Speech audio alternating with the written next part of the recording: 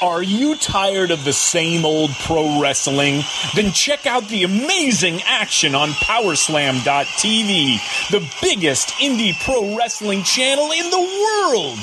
Get over 4,000 hours of the best pro wrestling events from over 110 of the biggest names in the industry from over 15 countries around the globe. Get your free trial today at Powerslam.tv. The following is brought to you by the Social Suplex Podcast Network.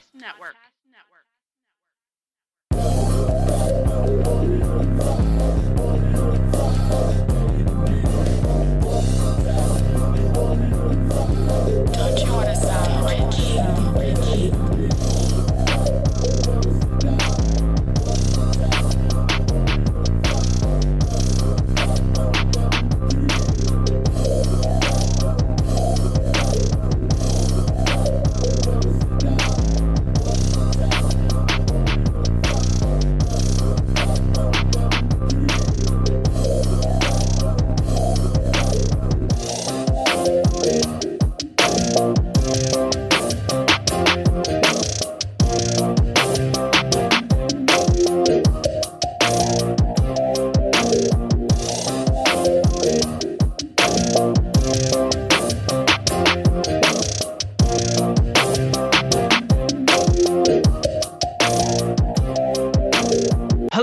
Everybody, welcome to the 80th episode of Social Suplex's podcast about AEW with the proclivity for positivity. Welcome to All Things Elite is Jericho. My name is Austin Sumwoods. I am your host of this lovely, lovely show. And joining with me, as always, is Floyd Johnson Jr., my good buddy. How you doing, man? You just became a Judas in my mind. Hey, So, but that's not a good thing though. Like, Judas is very much not a good thing, but like man, that song is. But it's just a good song, though. So it's like it makes the comparison completely worthwhile. Like I said, the best thing in AEW to me is being in the arena live and singing along with Judas. Oh yeah, I love Cody, and I will sing. I know all the words to Kingdom, and I sing it every time he comes out. But when they stop that music and the whole crowd still singing along to Judas, like, I've had Judas stuck in my head for 3 days at one point, like, where I couldn't shake it. I'm just sitting there playing PlayStation. Judas in my mind, and I just start doing that, and it's like, see, I stopped because I didn't want to do it again, and it was like the mother of all earworms came from Judas. So there's a true art too of having like a great crowd interaction of like people knowing every word and singing along, or people knowing every word to like say like the New Age Outlaws. Like, anytime you can get really good crowd participation, like, it's always so much fun to be a part of. Yeah, and it started so naturally. I think. Yeah, it just happened on the cruise. That's all that happened. Yeah, and then once it started, it was like. It was it. It was like, once it started, that was the song. That was everything. So yeah, that's really it's really awesome. But I'm doing well. Football going on. I'm actually working overnights this weekend. So if you wonder why the show's a little later than usual, I have to adjust to my schedule, which is, I don't like it. It was like last night, I'd never have a problem working. I work like 60 to 80 hours a week at times, and it never bothers me. What bothered, and for some reason last night, I was starting to work, and I was just like, dude, I just don't want to be here. Uh-huh. Oh. Yeah, we all have one of those days before. Oh my God. So, Texas and OU, and another reason we're recording a little later is because Texas and OU were playing. So Texas was down 14 with like 5 minutes left, and they scored to tie the game. I say go for two. They didn't. Whatever. So in overtime, last two overtimes, they exchanged touchdowns. Well, OU just stopped Texas, like the first stop in seriously like an hour. Like a real-time hour, first stop in real-time hour. So Texas is like, oh, I'm going to kick the field goal. Yep, we got blocked. So OU literally all they have to do is score. It's like, geez, dude. Like I saw on the ESPN app, I just saw 3 overtime, and I'm just like, my God. Like I know a lot of people hate the NFL rule for overtimes and stuff, and how like there's ties in it and stuff like that. But I've watched European soccer, so ties and draws are like not uncommon to me. So I don't know. I'm just not used to it. But like, if there is a college game that's going that long, even if it's a team that I like, I'm just like, nope. I'll look at the results afterwards and I'll watch the final play. I can't deal with this long ass game. Yeah, and we were supposed to record at, again, this is a little back, 4 o'clock Eastern time, and they were in overtime. I was like, give me 10 minutes. This game will be over. And then I just had to tap out because this game wasn't ever going to be over. So, yeah, I know everyone didn't didn't tune in to listen to me ramble on about college football. I just tell people in Oklahoma it's a religion. And, yes. I am a devout follower of said religion.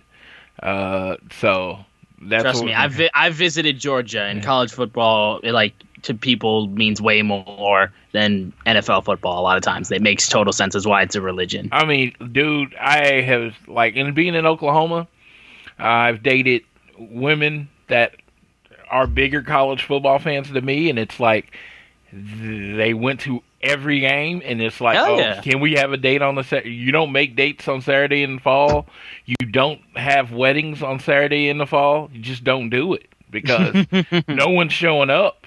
Or if a lot of people are just sending gifts. Like, if you don't want actual people to show up at your wedding in Oklahoma, the best thing to do would be to just, there you go. To just have it on a Saturday during the fall because they're watching football. So, today we're recording Saturday, October 10th. And what's the big news of the day, Austin? Something important about the day. Yeah, before we get into the big news of the week, real quick, I got to shell the shit out of this. I want to make sure you guys are downloading this fine show on Google or Apple Podcasts. And also, if you listen to Spotify or if you listen to Google and Apple, be sure to share the podcast because we would really appreciate it. Please leave a rating and a review. And if you're so inclined, you can also leave a donation through our podcast provider, Red Circle. Please support us also by following us on social media. At AT Elite Pod is our Twitter for the show. At Social Suplex on Twitter as well. Myself, I'm at SZoomer4. And Floyd is at Floyd Johnson Jr. on Twitter. But as you were saying, Floyd, the big news of the week is the day that we're recording this, October 10th, is the one and only Tony Khan's birthday. It's honestly pretty huge day considering the guy is pretty much the biggest backer in the entire he pretty much runs the show in terms of everything that AEW does. He's the guy. So big happy birthday to Tony Khan. I'm sorry your Jags aren't doing great, but you know what? Gardner Minshew is looking way better than he did before. So, but happy birthday, Tony Khan. Thank you genuinely for help making this dream of another amazing wrestling company on cable television a reality, because truly a lot of fans didn't think we'd see the day, but the Khan family really helped make this a reality. And despite the unbelievable popularity financially, I don't think AEW would be here if it wasn't for the Khan family. So happy birthday, Tony. It comes down to Tony Khan was the dream because we were all wrestling fans talking online, Reddit and all that stuff. I mean, not me really. I was like, all this stuff I'm discovering over the last few years, but a lot of my friends were listening to Voices of Wrestling Flagship. They had the conversation. What if a person like a wrestling mark had access to billions of dollars and was actually, a pretty good businessman? You know what? That's what Tony Khan answered the question to. And the answer is fucking awesome wrestling. That's what you get. That's what I've enjoyed by AEW. It's just when you see him, and he might be in the background, all that stuff. He might be stressed, sweating bullets or whatever. But when you see him, he just looks like one of us enjoying wrestling. Yeah, and that's awesome. Yeah, it's true. That's the thing too. Is when I had the chance to talk to Cody once, the one thing I made very clear about Tony Khan when he came out and he thanked everybody for coming to the show and everything. I was just when we went to All Out, it was just the fact that he seemed so genuine as showing his love of professional wrestling. It wasn't just another business venture opportunity. This is something that he's wanted to do, and it's very clear to see that. So, and it makes it seem way more genuine, and that's the one thing that AEW has shown to be genuine for the most part, and like Tony Khan is a great example of that as well. So yeah, amazing. Happy birthday to Tony Khan. Hope you're doing well. And now we can get into AEW Dynamite for this week. The 30 years of the Demo God Le Champion Chris Jericho celebration episode. Real quick before we get into the show, though, because I know we're going to be talking about something else in terms of our favorite memories, because next week is going to be the anniversary episode of AEW Dynamite. But since it's Jericho's 30 years in pro wrestling, might as well just go ahead and just, before we get into the show, like, what are our favorite moments of Chris Jericho's illustrious career? I'll let Floyd go ahead real quick. I know there's a lot to choose from, and I put you on the spot a little bit, but I do think there's so much to pull from this guy's career, and it's like so much of it is quality. I would love to do a top 5 on this. I would love to really sit down and do a top 5, but I'm going to just think. First of all, the one that really made me a fan of Jericho in WCW is his feud with Dean Malenko. And talking about, I mean, the best way I can describe it is talking about his father being passed away. Obviously, it wouldn't have happened if Dean Malenko didn't say it was okay, and he was just, and I think that was one of the first list of Jericho, because that was the first list of Jericho. He was the man of 1,004 holds. And every other hold was an armbar. And it was so it's yeah, I loved it. I was a big fan of that. That was the one that made me a fan. But the moment was when the countdown clock came on, and it was like for WWE, and The Rock was in the ring, and it said 3, 2, 1, and then break the walls down. You had and then it was Chris Jericho, and you went freaking nuts. Oh yeah, Chris Jericho. Because when his music hit, no one really knew what to expect, and then they just saw the words Jericho appear on the Titantron, and the place came unglued. And you have to be honest when you look at yourself, when you think about wrestling, and you think about, like, a lot of wrestlers are smaller now, right? It really started with Chris Jericho. I mean, him and that whole cruiserweight division in WCW like really brought out the smaller guys on like popular pro wrestling. Yeah, because like Eddie Guerrero ended up being world champion, Chris Jericho, Rey Mysterio. Oh, but before then, to be world champion, you had to look like The Rock, Stone Cold, Triple H, even Mick Foley, The Undertaker, Kane. Just going through the list. Chris Jericho was a smaller dude, and you sitting there watching him talk crap with The Rock, but his charisma and everything, completely made you ignore that, and the fact that WWE did just treat him like a heavyweight. It wasn't him stepping up in the division, and so his stuff, Intercontinental stuff, his stuff with China, he was like intergender wrestling, the way Jericho did it, you didn't even think about it, it was just like you just went along with it. And these are WWE. Let me give you a couple AEW ones. All Out, when I was there when he became the AEW champion, that was really cool. And then one moment that I wasn't there for, but it was freaking awesome, is the Jericho Cruise. The fact that he created a wrestling cruise, tried to give it to WWE, and they turned it down. They turned the wrestling cruise down, and then he made it what it was. It's pretty awesome. And then with the first time you heard people with the music off singing Judas, it was just like, his career, 30 years, like I said, I would love to do a top 5 list. I would probably need 10, because even though I can honestly say Jericho was never my favorite wrestler, I always respected him as one of the best wrestlers. Yeah, and for me personally too, like I've made it no secret, I got into professional wrestling in 2009. So by the time I got into wrestling, Jericho was very much his stone face, like, you parasites, I'm the best in the world at what I do. And then just a couple months later, he started teaming with the Big Show. But for me, like, one of the first genuine moments I experienced with Chris Jericho was his interaction with Bob Barker on Raw, which I saw that and I was dying. And that showed me that, like, not only is this guy talented as hell, but, I mean, he's funny as hell as well. Because I went back and watched a lot of his older stuff, like when he was the first ever undisputed world champion, and just saw the stuff that he did in WCW. And I was just like, how, like, normally wrestlers have one or the other. How do you have both? That's unbelievable.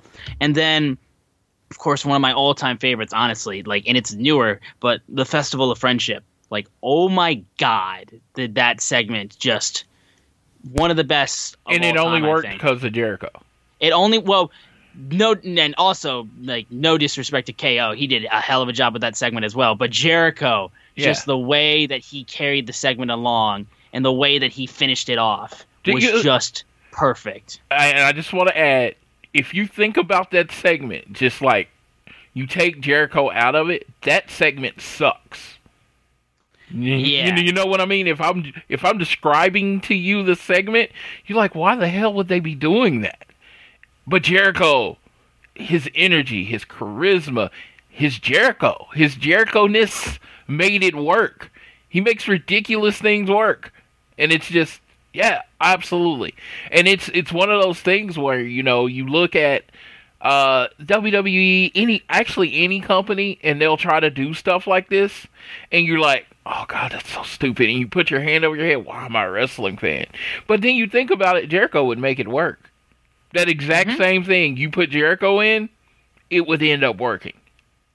Yeah, and also, in terms of AEW stuff, just the fact that he showed up at the pep rally was one of the hugest things, like, in terms of, like, really just setting the world on fire. The moment that they were like, oh, AEW got Chris Jericho, and he's going to be one of their top guys. Okay, now everyone pays attention. Because when people were saying that AEW, like Jericho would say, AEW doesn't exist without me. In a sense, he's kind of right, though. There's a real good sense of truth of that, which is what makes the best bad guys, is when they're speaking a little bit of truth. Because the people who were looking on the outside, who were, like, maybe not so familiar with the Elite, maybe not so familiar with guys from New Japan or guys from Ring of Honor or yada, yada, yada, once Jericho shows up, okay, now we'll pay attention. Like, you need a Hogan. You need a Hogan in your company. It's funny because I always talk about, you know, like Hulk Hogan, personal side, you know. But you look at it, WWF, how did it start? With Vince acquiring Hulk Hogan. WCW, when did they become real? When Vince acquired Hulk Hogan. You know, it was like you need that big name, that draw, that superstar that can get people in the building. AEW, as much as the Elite were great and Cody was great, they were more insider baseball. They were more for the hardcore baseball fan. I mean, hardcore wrestling fans. They were more like, I could be wearing you wear a Bullet Club shirt and you go up to one guy in the mall and you too sweet. And, you know, the rest of the people are like, what the hell are these people doing? Right? But Jericho was the guy, you talk about wrestling. Oh, Jericho? He was such a legend. He has crossed over into pop culture, you know, with Fozzy, he's literally does a podcast. He's on Kevin Smith's podcast all the time. He is just so famous, and the world knows who he is. He was the name that was going to draw people that maybe didn't watch professional wrestling back in AEW. Yeah, and like you said too, seeing him win the AEW championship and becoming the first champion live was also a huge moment. But like we've just rattled a bunch of memories off of Jericho's long, illustrious career, and I'm sure we missed so many. But off the top of my head, those are the memories that I remember with Jericho. And like, I mean, just the fact that we've barely even scratched the surface just shows how important of a figure Chris Jericho is in professional wrestling. And again, like if I rattled off my favorites, like again, like maybe like Jericho would be in the top 10 for sure, but he wouldn't be like my personal favorite, but the amount of respect and admiration I have for the guy, like to be around that long and to evolve the way that he did and continuously draw is something I haven't seen like at all. Like, I think because wrestlers have been able to change up their character before, but like I haven't seen a guy in my lifetime who has drawn and created new personas in his career for over 30 years and never changed his name. Yeah, like exactly. Nothing. I mean, Jericho has been Jericho. He's one of the people signed with WWE, kept his name. You know, went all these other places. You know, was in a Wrestle Kingdom match. You know, it's like there's very few things that Jericho in his career hasn't done. And you know, when he first left for Fozzy, like the first time he left for Fozzy, I thought, yeah, the first time he left for Fozzy, I thought he was done wrestling. And then he's started basically a whole new other career, and he's doing exactly what the old veterans are supposed to do. He's putting over young talent. He's giving them the rub. He's so like, you know, he's so about doing what is right in wrestling. And giving back, yeah. And so, like, nothing but respect and love for Jericho. Thank you so much for all the incredible moments you've given us over the past 30 years. Like, yeah, you're 100% one of a kind, and wrestling wouldn't be the same without Jericho, guaranteed. But getting into AEW Dynamite, the actual show, we opened up with the FTW Championship being defended for the first time ever at AEW. The Machine Brian Cage, with Taz on a commentary along with Ricky Starks, defends against Will Hobbs. And these guys are just massive dudes. And like, I knew Will Hobbs was big when I saw him show up. Did not think he was that big. My God. They're like, his spine buster like is super strong. I think that he does really well with that. And the match itself, I loved how Brian Cage was like truly struggling at one point, and eventually Hobbs ducked a discus lariat. He hit the Last Will and Testament spine buster on Cage, and then he went for literally all it took was a missed frog splash for Brian Cage to get the drill claw for the pin. So Will Hobbs had like Brian Cage running for a while, and it was a really strong opening match. And then right after the match, Taz gets on the mic, Ricky Starks gets in the ring, gives Hobbs two options. Either A, you be part of Team Taz, or B, you say no to option A, and Starks and Cage beats the hell out of you. So he asks him what it's going to be. Darby Allin's music hits. He comes to with his skateboard with the ring into the ring, and Ricky Starks and Brian Cage leave. And Taz then screams that Darby will live to regret it. Once again, Darby is not done with Ricky Starks or Team Taz, continuing that feud as well. And again, I really like this opener. I thought Will Hobbs looked super good. Like, as somebody who hasn't seen a ton of him, he looks really, really good. Yeah, I thought this is my favorite thing. I talk about it on other shows. Big men slapping meat. You know, I just like when two big guys get out there. If I think about it, like big Will Hobbs is kind of like 80s big. You know, former football player who's just a naturally big dude, right?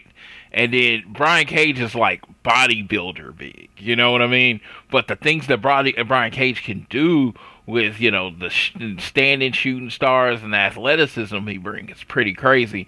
The things Will Hobbs can do as far as just being big, tall, and athletic, it's pretty crazy also. I just thought this was a really good match. I thought it told a perfect story that Will Hobbs is big and he's strong, but Brian Cage is on that second level. So even though he hit him with that finisher, he kicked out. It was like Will Hobbs had that moment where I don't know what to do. Like, no one's gotten up from that move, you know. And again, that builds into his being young to talent, because I always say every wrestler has a finisher and a fatality. You know, the finisher is what generally wins. Like with Cody, it's the crossroads. But his fatality, when he's really trying to take somebody out, he'll bust out the vertebreaker or the 187, or I think he calls it the Dim's Fire, whatever. The Dim's Fire. That's when hey, my finisher didn't work. I need to try something else. Yeah, so Hobbs doesn't have that yet. So he goes on top rope, something he hadn't done all match, and he's like, I'm going to do a frog splash because I really need to take him out. The veteran Brian Cage moves out the way, takes advantage of his mistake, and then gets the pin. I mean, that's a wrestling story as old as wrestling. You know, like the young guy, his playbook wasn't full. So, and then the aftermatch, for a half a second, I thought Will Hobbs was going to jump Darby Allin and join Team Taz. That still might happen.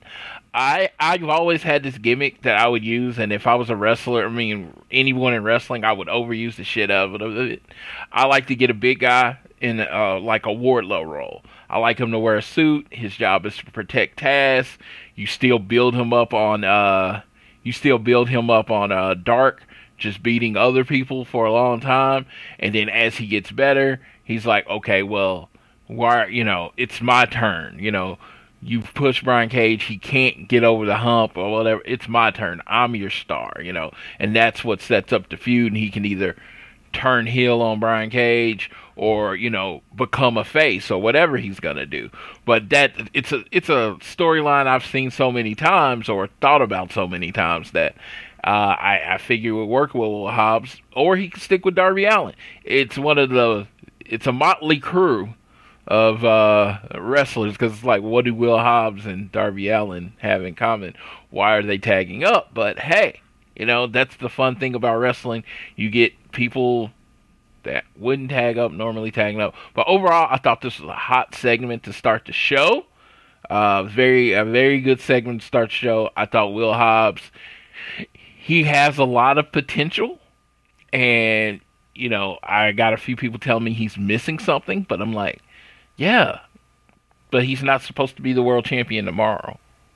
This is a long-term project, and my most important thing is African American singles wrestlers being featured on the show.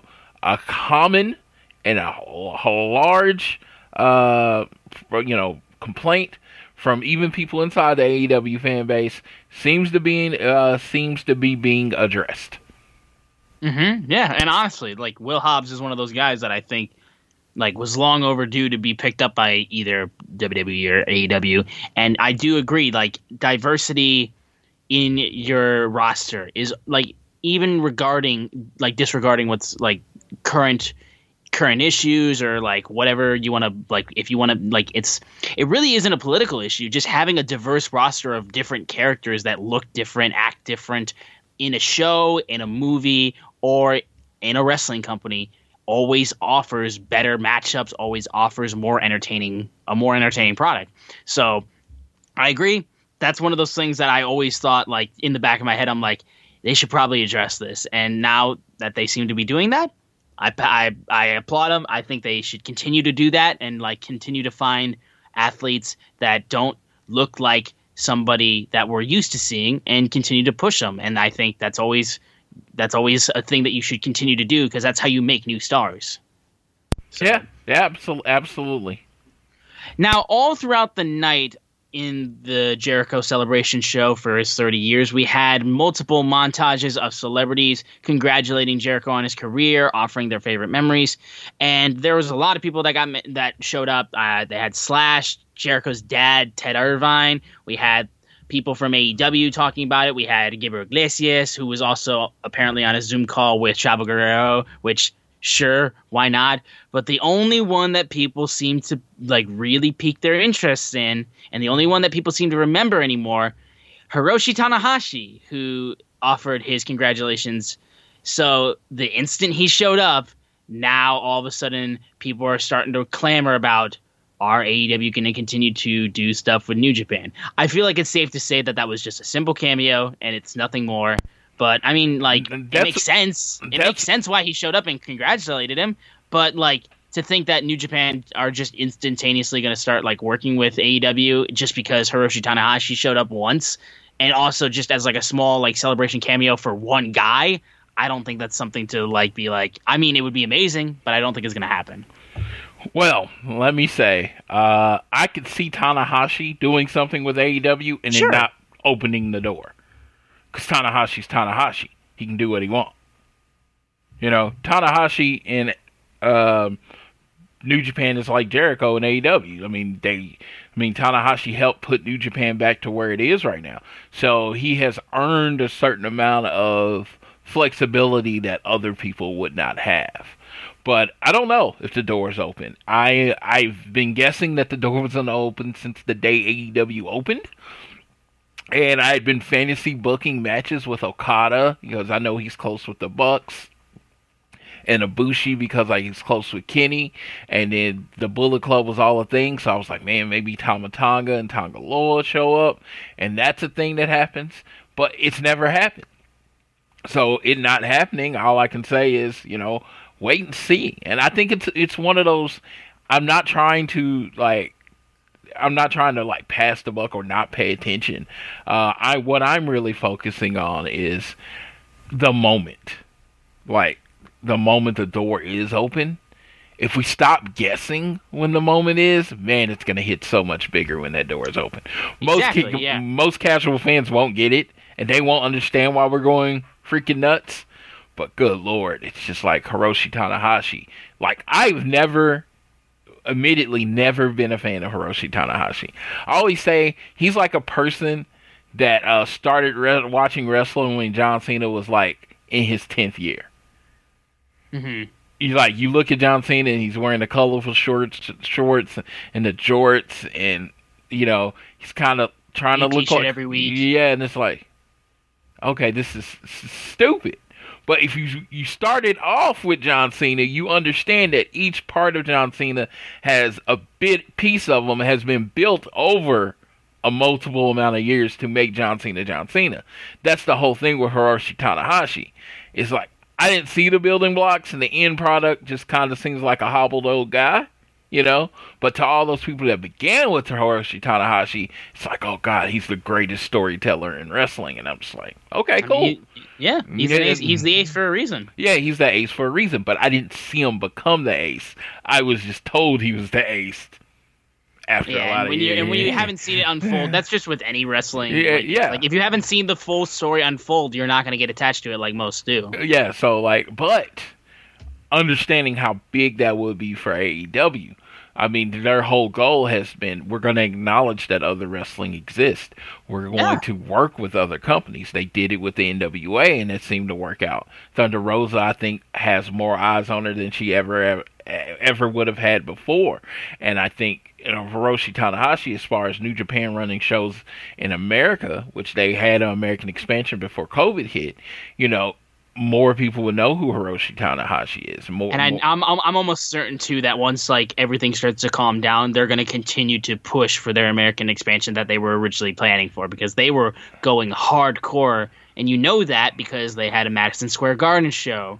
So if that doesn't tell you how much New Japan wants to get over in the States, like, nothing will. Yeah, I mean, everybody wants to get over everywhere because it's more money. But NJPW World, getting people to sign on, getting people to learn it. I'm like, I very rarely met a person who has started watching New Japan Wrestling and is like, okay, I'm never watching it again. Generally, when you give it a shot and you like professional wrestling, you realize that it is, you know, it's the 5-course meal. It is the expensive steak place that's like $100 a plate. That's what New Japan is when it comes to pro wrestling. It is about it's about the sport of professional wrestling. You know, America, you know, is Chili's. You know what I mean? American wrestling a lot of times is Chili's. Yeah, or Applebee's. Or Applebee's. I put them on the same level. Hey, for me, good food. You know what I mean? But you know what? It's not going to change your life most of the time. So I just think I just think that's where we're at. Doors cracked open. I don't think it's open, but there's a crack. You can see the light on the other side of the door. I mean, if you got something funky in your room, it's kind of letting that smell out because the door's cracked. But there's always a chance. It's not fully open yet. Yeah, there's always a chance. It's just not right now. Though maybe eventually that talks will happen again, but as of right now, I don't think it'll happen. But getting back into the show, everybody get ready. Floyd's going to gush. It's the Brush with Greatness 20-minute time limit match for the AEW World Tag Team Championships. FTR versus TH2, Angelico and Jack Evans. Now, I will mention in this match real quick, I loved the work that they did on Jack Evans and how Jack Evans was selling his left leg the entire match. There was a moment where there was a botch in him trying to jump off the top rope to the point where he got up to the second rope. But in a sense, it kind of worked just because of the story they were telling with his leg. But it was very clearly a botch because he went up to do it again pretty much on the second rope. But overall, still, for this match, solid tag team title match. And other than the fact that they literally brutalized Jack Evans and just took Angelico out of the match and just targeted Jack Evans instantaneously, FTR won this match clean, and that's a huge moment. Bucks were watching the match on the monitor at one point, just completely like their backs turned and only had their necks like facing to the side. It was the weirdest way I've ever seen somebody watch wrestling TV in a very long time. And then after the match was over, they super kicked a cameraman and then was going to pay him for the damages, but they didn't have their wallets on them. But FTR retains the titles in convincing fashion, and they're going to continue to keep an eye on when this match ends up happening. But then afterwards, pictures of actually, real quick, before we talk about what happened afterwards, Floyd, your thoughts on the match itself? Okay, match itself. I'm a big fan of TH2. Jack Evans doesn't have bones. I'm convinced of that. The things he can do with his body is crazy. Angelico has this very interesting cocky look. I've always, like, the first time I watched him wrestle, I was like, dude, I'm a fan of this dude. He just has this fluidity in how he moves. And this was going to be interesting contrast because Angelico really wrestles a style that FTR would be amenable to because he's a lot of technical wrestling, submissions, and all that kind of stuff. And Jack Evans is more of the high flying. He is more of the, contrasting styles. So that's why I've always liked TH2 because, again, they're very much a hybrid tag team. I thought this match was good, classic tag team match. FTR. And I love that it was a heel versus heel match. Nobody really worked a face in it, and FTR gets the win. I love that TH2 was featured in this show. I know I generally go off on FTR being the greatest tag team ever, how they allowed them to rush to greatness. TH2 is one of those teams I will make the exception for because I feel like they should have been featured on Dynamite more. But of course, it's a 2-hour show with a huge roster. Everybody can't be featured. If you check out Jack Evans' Twitter, he's like, I've never had a better boss. I've never been treated as well as I ever have in professional wrestling except for Tony Khan. He'll defend the fact that he's not on Dynamite every week. And that's what you find with the roster that I've noticed is that they will defend not being on TV. You know how people like every other company, it feels like, oh, give me some more time, give me more of this. AEW was like, we understand where we're at. We have 2 hours of live TV every week. There's no way everybody can be featured. I mean, it would be like 11 2-minute matches or whatever, and that's not getting anybody over. They are really, focused on the wrestling. I thought, dedicating basically 20 minutes to tag team wrestling every week. Oh my God, you don't understand. This is Floyd, and then you have the best tag team in the world, FTR, doing what he does and letting everybody understand what real tag team wrestling looks like, and just keep winning and winning, undefeated, still undefeated. It was great. It was great to see, and the finish. Oh my God! Shout out to '90s tag team. Paul Roma and Hercules Hernandez. They did. They were called Power and Glory, and in the '90s this was considered super high flying. Hercules Hernandez would do a superplex, and Paul Roma would jump off with a splash. And the way they did it back then, a lot of times they would do it simultaneously. Like Hercules would start jumping off the top, would start going for the super suplex, and Paul Roma would already be in the air for the splash. And the timing and the execution, it was like, this is beautiful. FTR paying homage to a great tag team. Well, they weren't a great tag team. To a tag team before, a well-known tag team. Like, if you had talked to tag team people, they're always going to bring up Power and Glory. They got the 3 with it. They didn't even have to use the Shatter Machine. They didn't have to use the Mind Breaker. They just, they hit the Power and Glory. And it is a finisher, and it's an awesome finisher. So, shout out to them. I would have said this, personally, with Animal dying last week, I would have liked to see a Doomsday Device at some point during the show. One of the greatest tag teams of all time. I would have saw. But if you talk to FTR, they are Midnight Express. They are Midnight Express. They are Midnight Express, Brainbusters. They love the Steiners.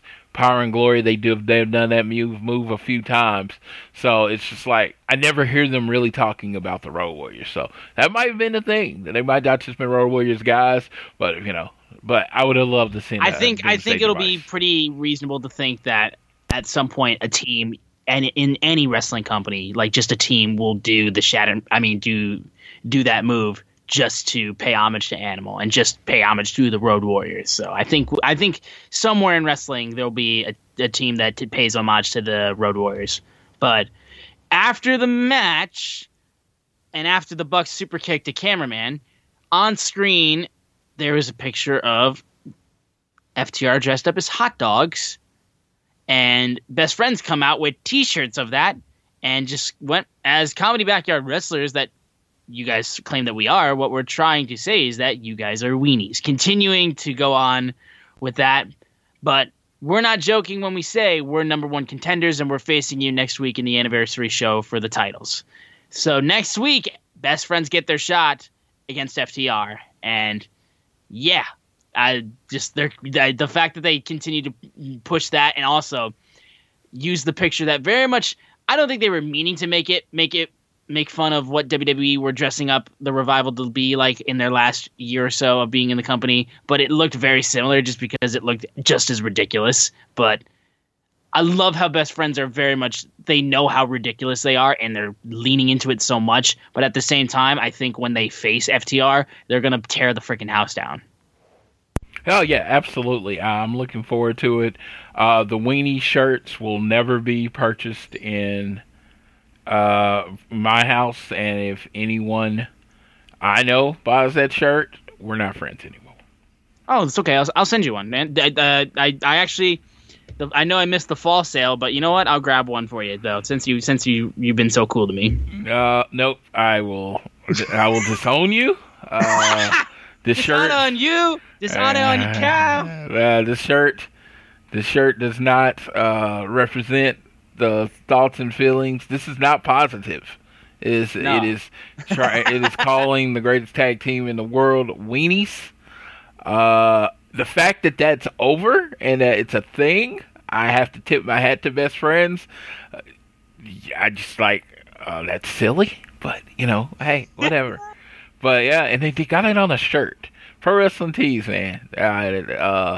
I've been told not to put them over because they don't sponsor the show, but I freaking love that place, man. I was like 40% of my wardrobe comes from there. How do I not talk about them? Yeah, I was like, Now after this, we had a small video package of MJF offering his tribute to Jericho, and that would pay in later on in the show, just talking about how he was inspired by him. But then the TNT Championship, the Exalted One, Mr. Brody Lee versus Cody in a dog collar match. Now this, I really want to get Floyd's thoughts on this match first, because I think he'll just explain the intricacies of this match and how it got its point across better than I can. So Floyd. Okay. So first of all, shout out to AEW. Again, this is the what word am I looking for?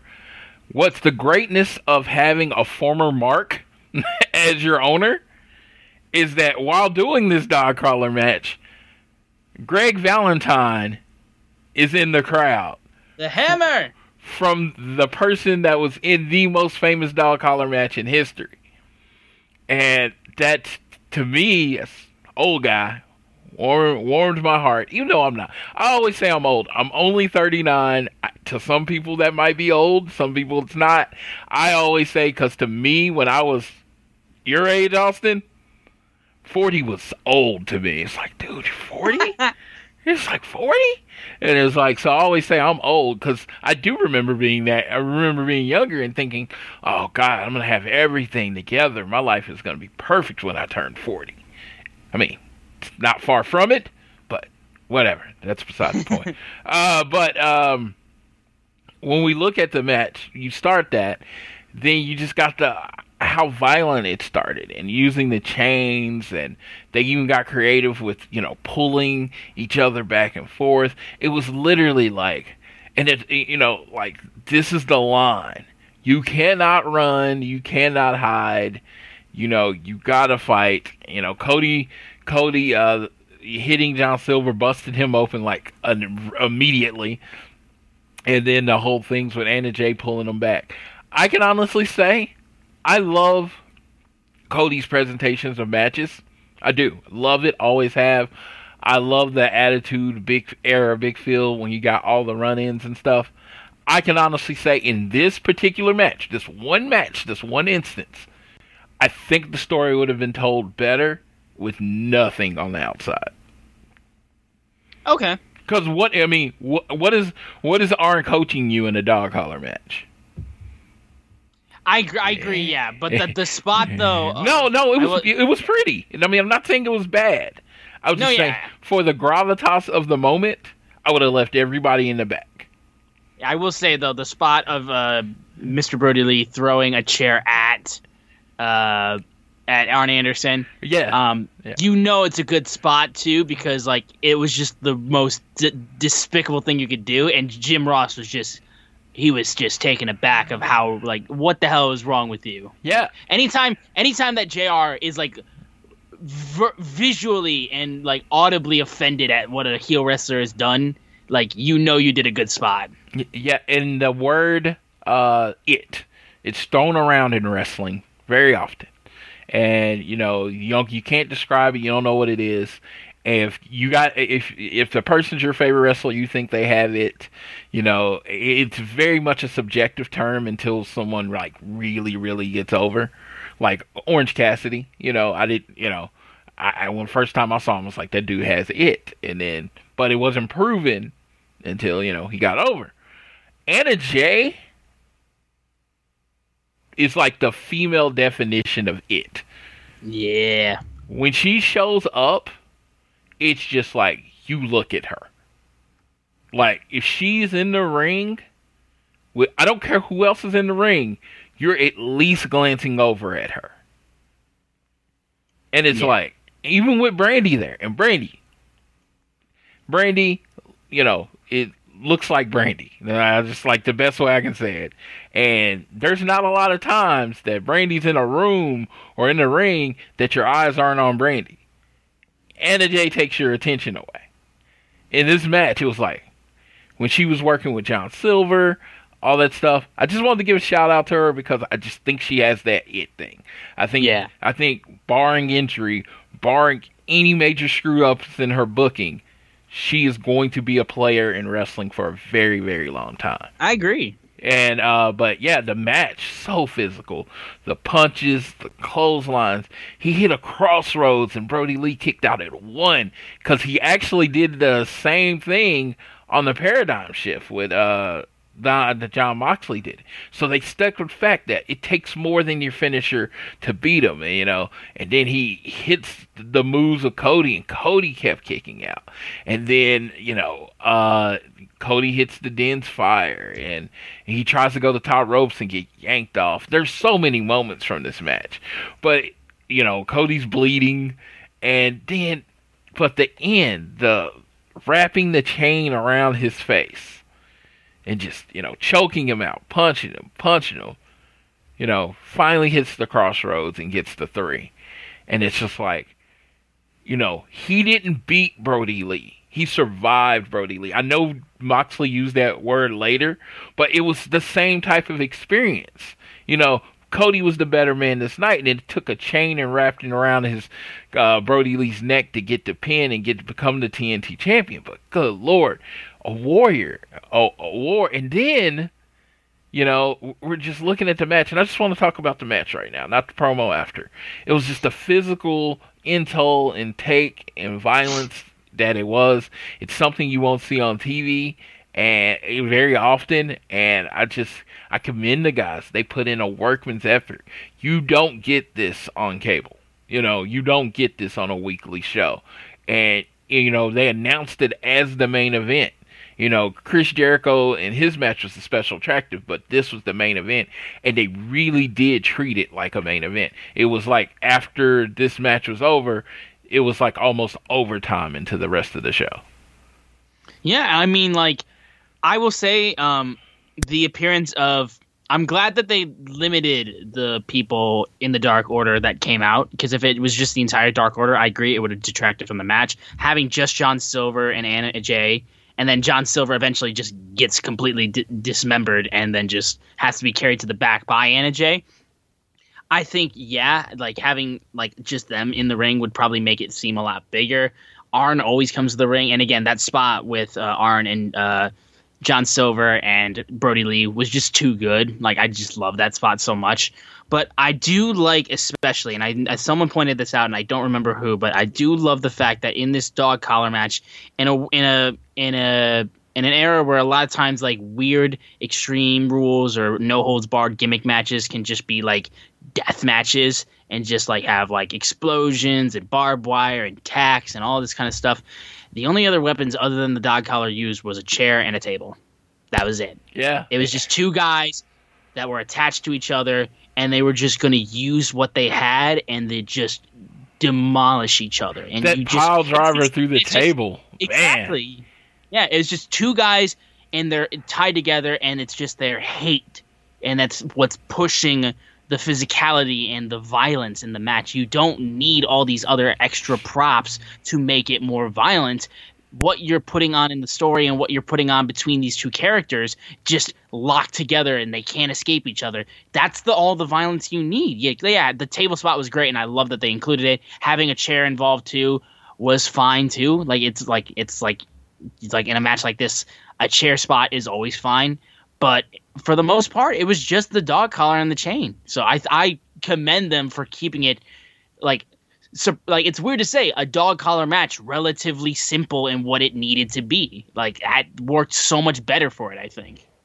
Absolutely. I completely agree with everything you just said.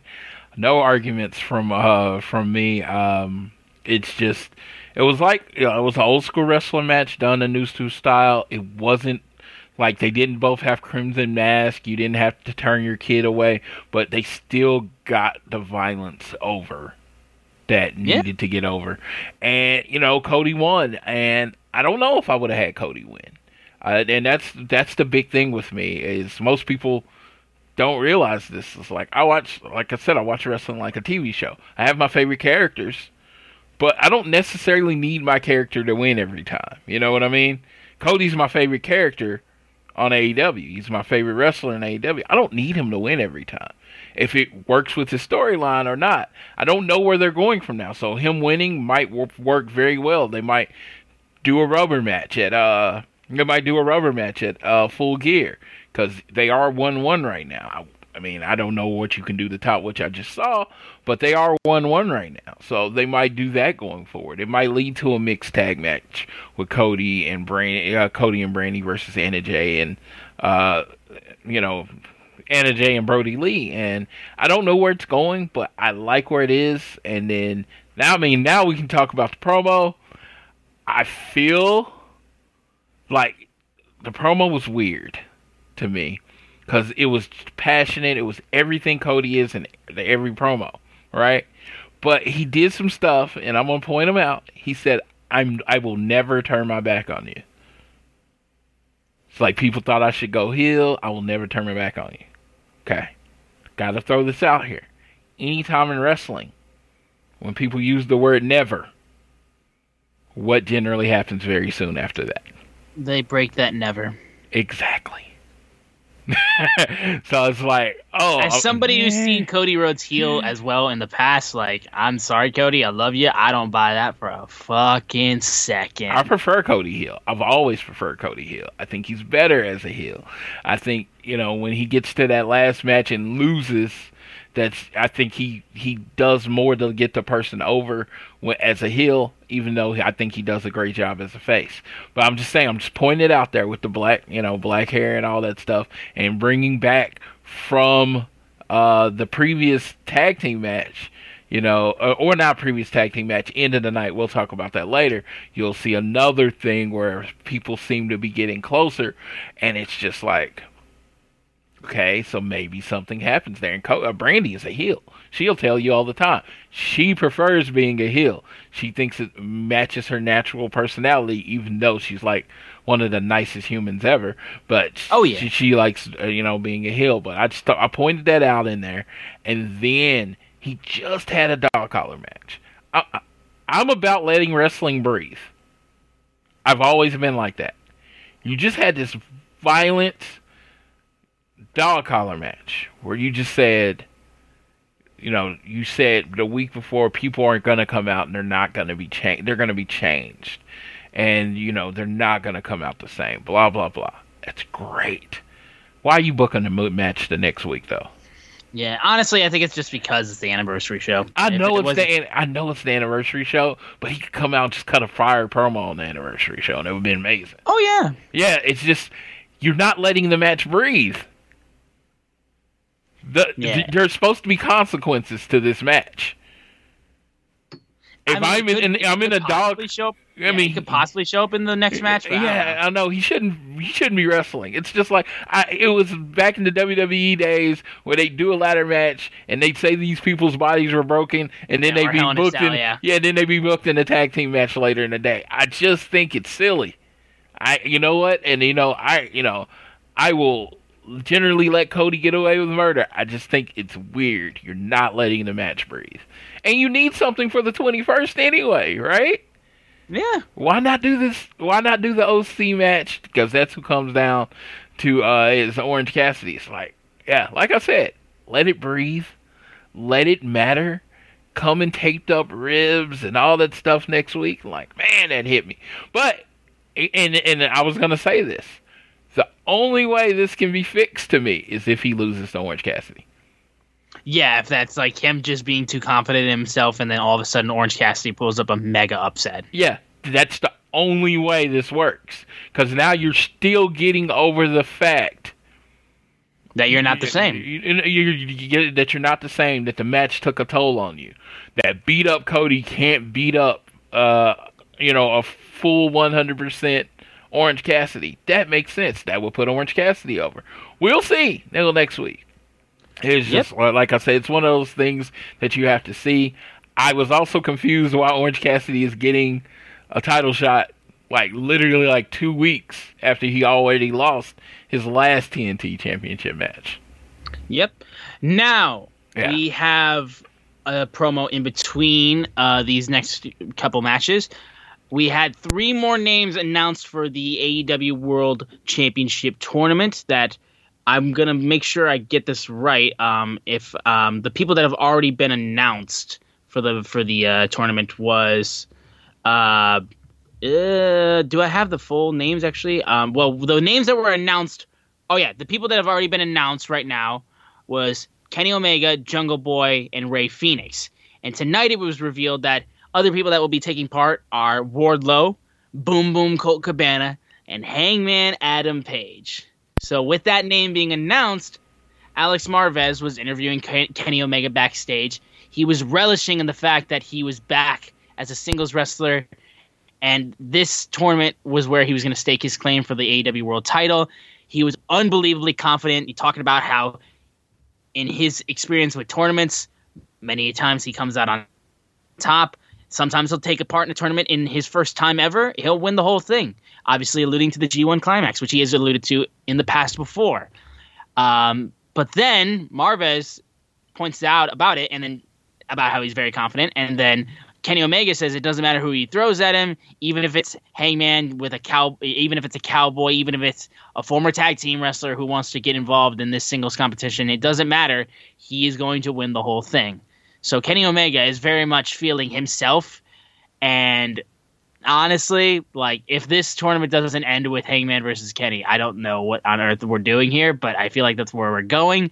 And honestly, fucking yes. Like, just like, if the whole reason for this tournament being what it is to have Kenny and Hangman face off is all I'm asking for. Like, please, God, the way these guys have just continued to, like, these two guys have been like one of my favorite character things that have been happening in AEW. So I'm like all for this whole tournament itself. And plus, like, I'm like catching up on the G1 too. I'm just in full tournament mode right now. So, like, yes, more of this, please.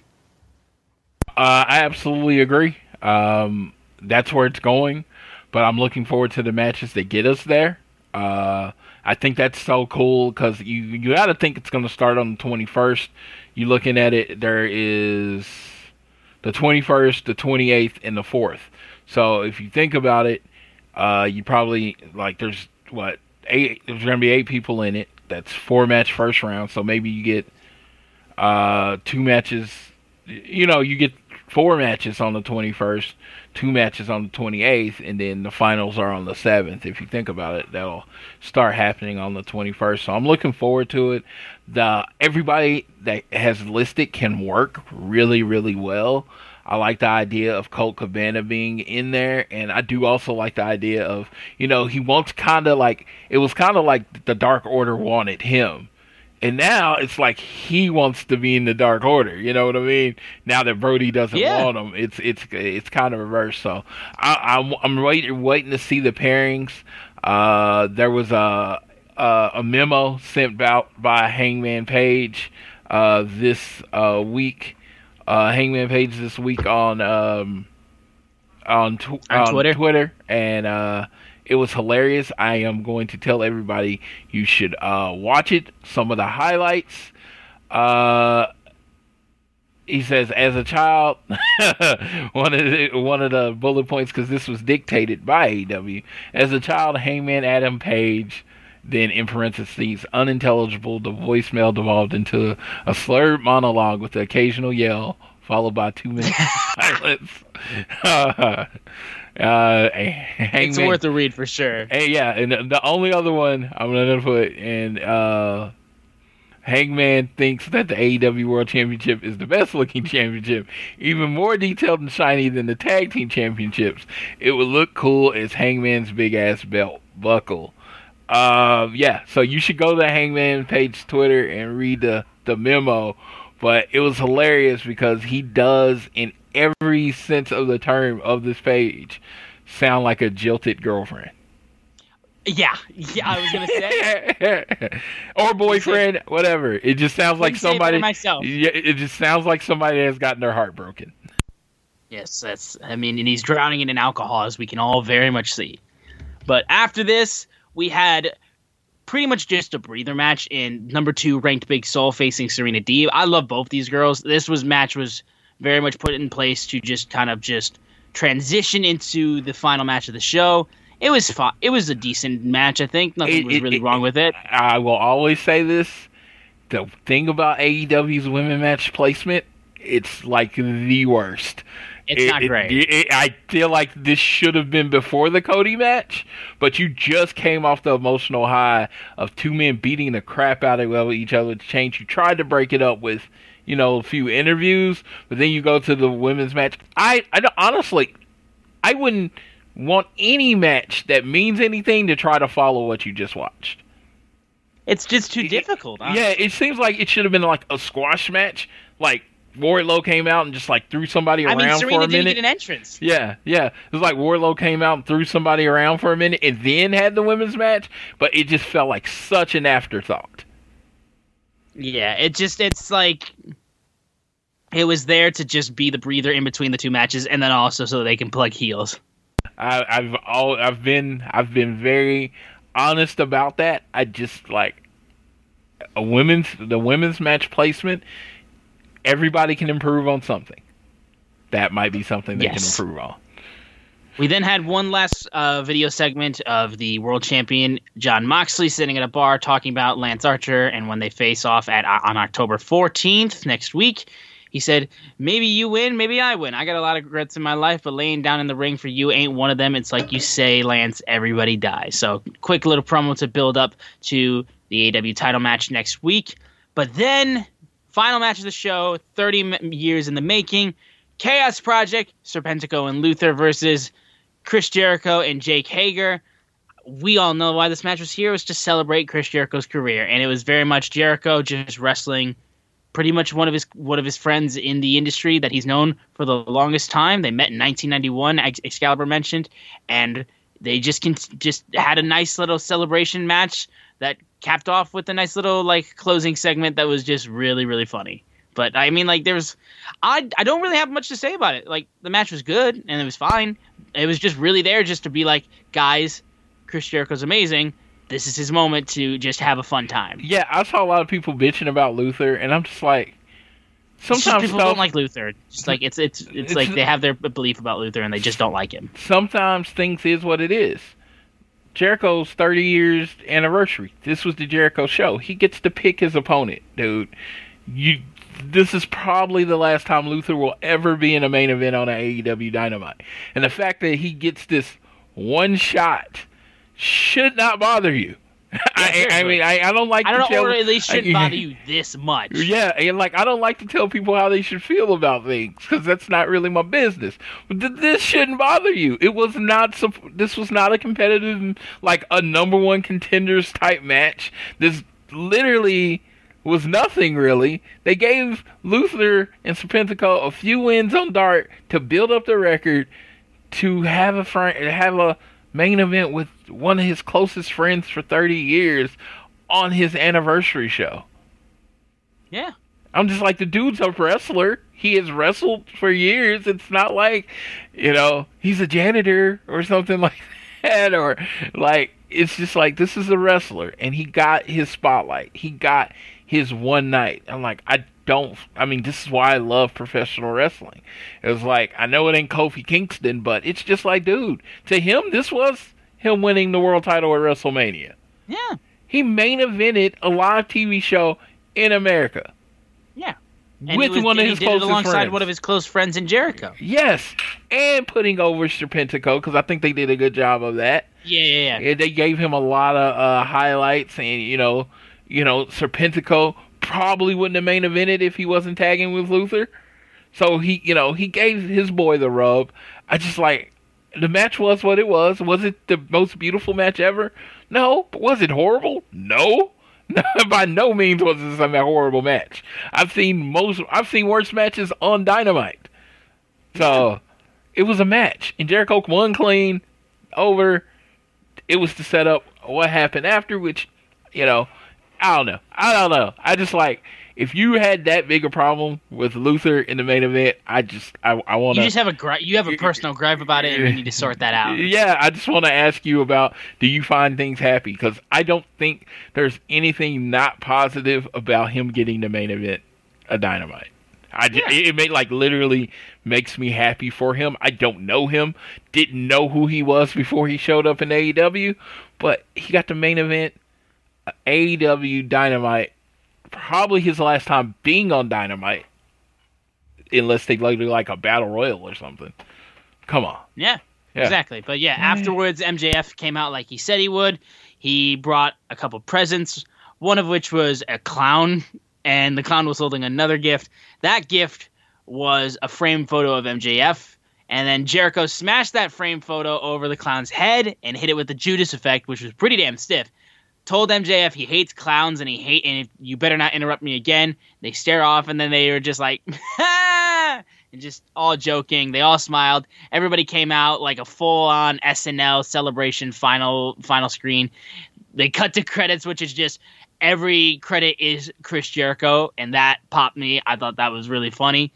The only other thing that was said was that MJF has a career-defining announcement that he will be making next week, which will be one of the previews for next week's Dynamite. But otherwise, Jericho's 30 years in wrestling. Hell yeah. The only thing I can add from this segment is there was this moment where The Rock was in the Nation of Domination, and The Rock gave everyone presents on the Nation. Gave like Mark Henry a Rolex, gave D'Lo something, and then gave Farouk. Do you remember what he gave him? I don't know if you went back and watched this. I haven't watched it recently, no. He gave him a framed picture of himself. Oh, yeah, he did do that, yeah. Just saying. The announcement of him taking... Like, someone brought up the idea of MJF literally taking over the Inner Circle, and with that moment, it feels like it is foreshadowing to exactly that. I mean, that would be really clever, too, and just a nice little parallel. Yeah, because, The Rock basically tried to take over. Yeah, but Jericho and MJF, I feel like this is a feud they've been building up for a few weeks, and it's going to be fun. And the best thing is, Jericho's at this point where a face run in AEW wouldn't be the worst thing, because he already has the Judas thing going on. And it's just like he's already kind of cheered and treated like a face by the fans. So MJF going after a legend could be crazy. Oh, yeah. And that was the episode of Dynamite for this week, the 30 Years of Jericho episode, the celebration.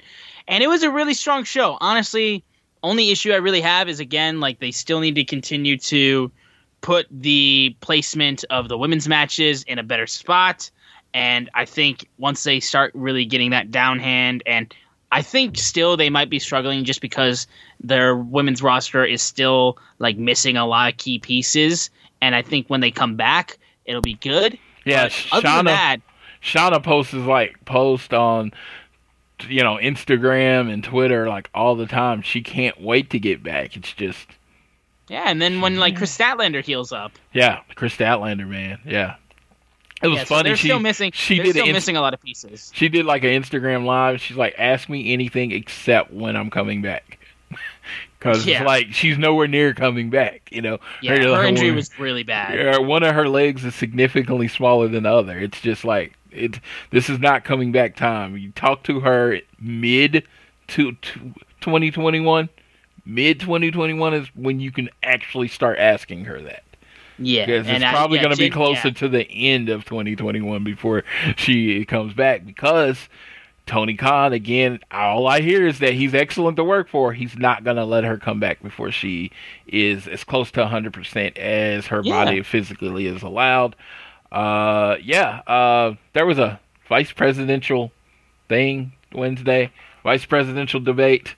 So AEW's numbers are down a little bit, 753,000. Apparently because of that fucking fly. For Jericho's segment, the vice presidential debate drew 50 million people.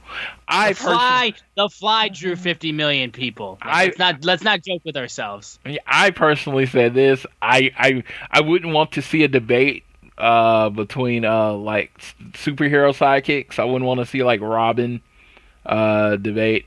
Who's another famous superhero sidekick? I don't know, but I wouldn't want to see two sidekicks debate, so I'm like, why would I watch a vice presidential debate? I don't know. I just think most people, at this point, a month before, I truly believe this, and I could be wrong. You're decided. Yeah, and we'll leave that. No, I'm not. Like I said, I'm not going either way. I try to do my best to keep this show apolitical as possible. I don't want anyone to know which side I lean to. It's just... Because God knows we don't want to talk about shit. I don't, I just feel like a month, like November, you know. If you know, you know. You know who you're voting for. Yeah, but anyways, let's real quickly, though, get into the preview for next week's AEW Dynamite, the 1-year anniversary preview. And then after that, honestly, let's just talk about our favorite moment from the first year of AEW Dynamite. First up, matches that have been announced for next week's show. The Cody versus OC TNT title match, Big Swole versus Hikaru Shida for the women's title match, FTR versus Best Friends for the tag team titles, and Jon Moxley versus Jake Hager for the AEW World title. So all of the titles except for the FTW title will be on the line on the anniversary show. Yeah, let's say, and this is like a non-pay-per-view. This doesn't happen. Yeah. And so I honestly think they could go Lance Archer as champion. I think a lot of people are assuming that Mox is just going to win. For some reason, it says Jake Hager. Lance Archer is who John Moxley's facing next week. Not Jake. You know who does the notes? Me. So I literally wrote it down wrong, but memorized it right. That's so interesting. Weird. So apologies for that. It's John Moxley versus Lance Archer, not Jake Hager. That was on me. That wasn't on Austin. He was just reading the notes. Lance Archer. I pulled a full Anchorman and just read what was on the teleprompter. Yeah, January 4th show. January 4th show in New Japan. Mox and Archer wrestled in a Texas Death Match. Mox ended up beating Archer. Now they're just doing a regular wrestling match. I'm going out on a limb. I'm calling Archer.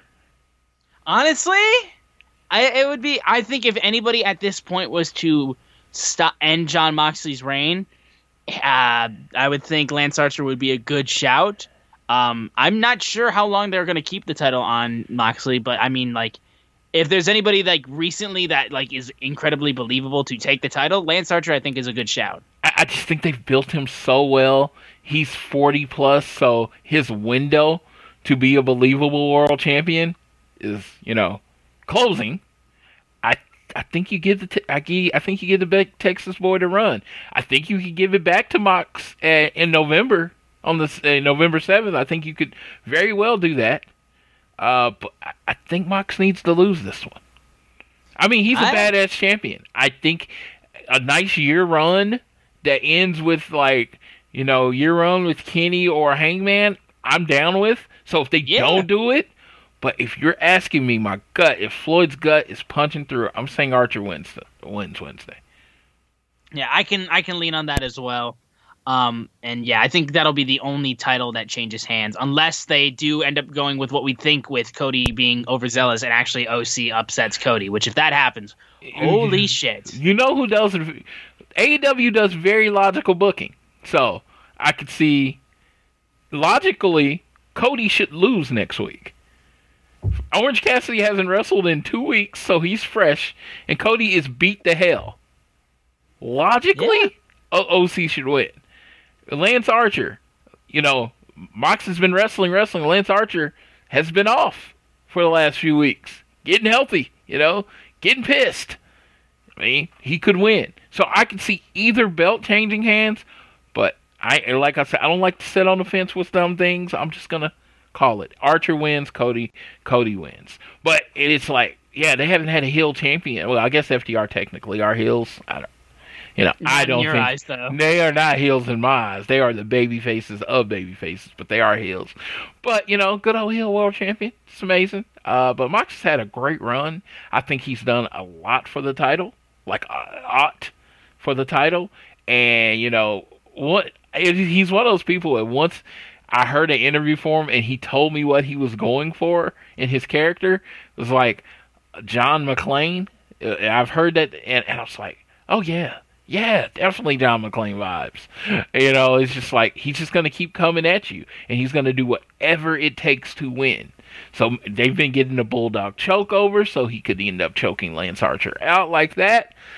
And there's a lot of ways he could go, but I just think in the end, everybody dies. Yeah. Now, before we wrap up the show, I think it would be a really good idea, leading into the anniversary show for next week, to talk about our favorite moments in AEW Dynamite's first year. Specifically for myself, I will say I have 3 matches on my list of my favorite Dynamite matches, and they're just the ones that come to my head. First up, Nick Jackson versus Phoenix. Jesus Christ. This was back in November of last year. That match was ridiculous. And also, very much enjoyed the upset of Private Party beating the Young Bucks in the first round of the tag team tournament. Very early on in Dynamite's history, and it was still a really, really great moment. And then one other one I had was Cody versus Darby Allin 2. I mean, I loved their first match, and their second match was just as good, if not better. So, those alone are some of my favorite matches in AEW history. And then, of course, you have, great segments like the debate between Jericho and OC, and anything Cody says in terms of promos, always quality, always great. The the amazing recovery of the Dark Order from when they first showed up in Double or Nothing, and then all of a sudden Brody Lee, I feel like, legitimizes them, and then John Silver. First off, congrats on getting your first singles win on Dynamite. Second off, John Silver developing into such a great character. Like, there's like too many to name. Like, honestly, Floyd, any that I'm missing that you think are like huge moments? Okay, of course, I was at the first Dynamite. Posted the line, so that first Cody entrance was like especially memorable to me.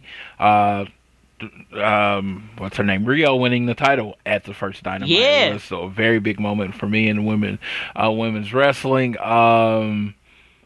Kenny versus Pac at Kansas City, the Iron Man match.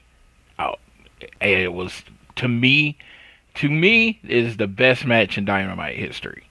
It's that 30-minute Pac versus Kenny Iron Man match. FTR driving in the truck, rolling in the truck to show up. That was a great moment. Also, I think that's it. And Cody's comeback. I think when you look at it, if we do yearly awards and you look at it, that when the lights hit and he rises from the bottom, I think that will be one of those top 5, top 10 moments of the year.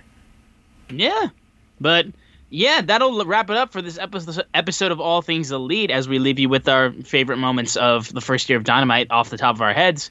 We want to thank you guys so much for listening. If you enjoyed it, be sure to download the show and share it with your friends, whether you're listening on Google or Apple Podcasts, or if you're listening on Spotify or anywhere else you get podcasts. We appreciate you. Be sure to leave a rating and a review. Tell us how we're doing, anything you think we should do differently. Also, if you are so appreciative, we would love if you leave a donation through our podcast provider, Red Circle. You don't have to, but we would be so in debt to you if you did such a thing. And again, on Twitter, we are at ATElitePod, at Social Suplex, at SZoomer4, which is myself, and at Floyd Johnson Jr., which is Floyd, on Twitter. And again, nothing else we can do right now except for letting our good buddy Floyd take us home for tonight. Well, with my last few moments, like I generally do, I am just going to point you to one place. It is Breast Cancer Awareness Month. It is near and dear to my heart. I always try to support it as much. I have not had anyone in my family affected by it, but I've had friends and people affected by it. So one thing I will say is just go to shopaew.com, click on the AEW Breast Cancer Awareness shirt, and I believe, what did they say? A portion of profits we donated to the following charities: to Titmice Vodka and Jack's in the Pink. So it's great causes for breast cancer awareness. Make sure you go order your shirt on shopaew.com. I wanted to just put that plug in just because most people probably doesn't even know this shirt exists. I'd just like you to go order one if you can. Last, as always, you're going through life. This is 2020's almost over. Some people's been bad, some people's been good, some people's whatever. Just remember, take care of yourself. Make sure you're looking out, social distancing, all that kind of stuff. Just make sure you're doing what else you can for your mental and physical health. And whether it is home, work, or school, always do your best to be elite.